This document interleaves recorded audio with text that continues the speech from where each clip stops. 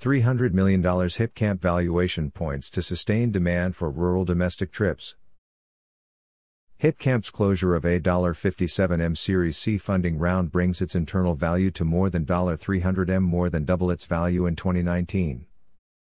This massive jump in the valuation of the outdoor bookings business reflects the recent global tourism trend whereby domestic trips in rural locations is driving leisure demand recovery, say industry data and analytics experts.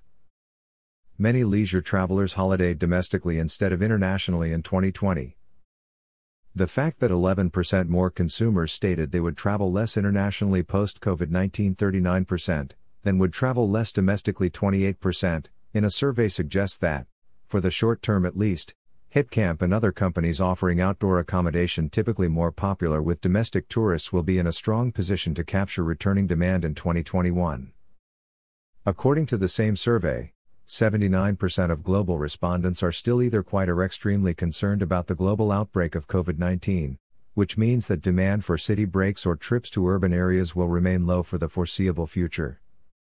Fear of contracting the virus has created a surge in demand for private and secluded trips away from urban areas, further playing into HipCamp's hands during the summer of 2020 as many of its novel types of outdoor accommodation are located in rural areas.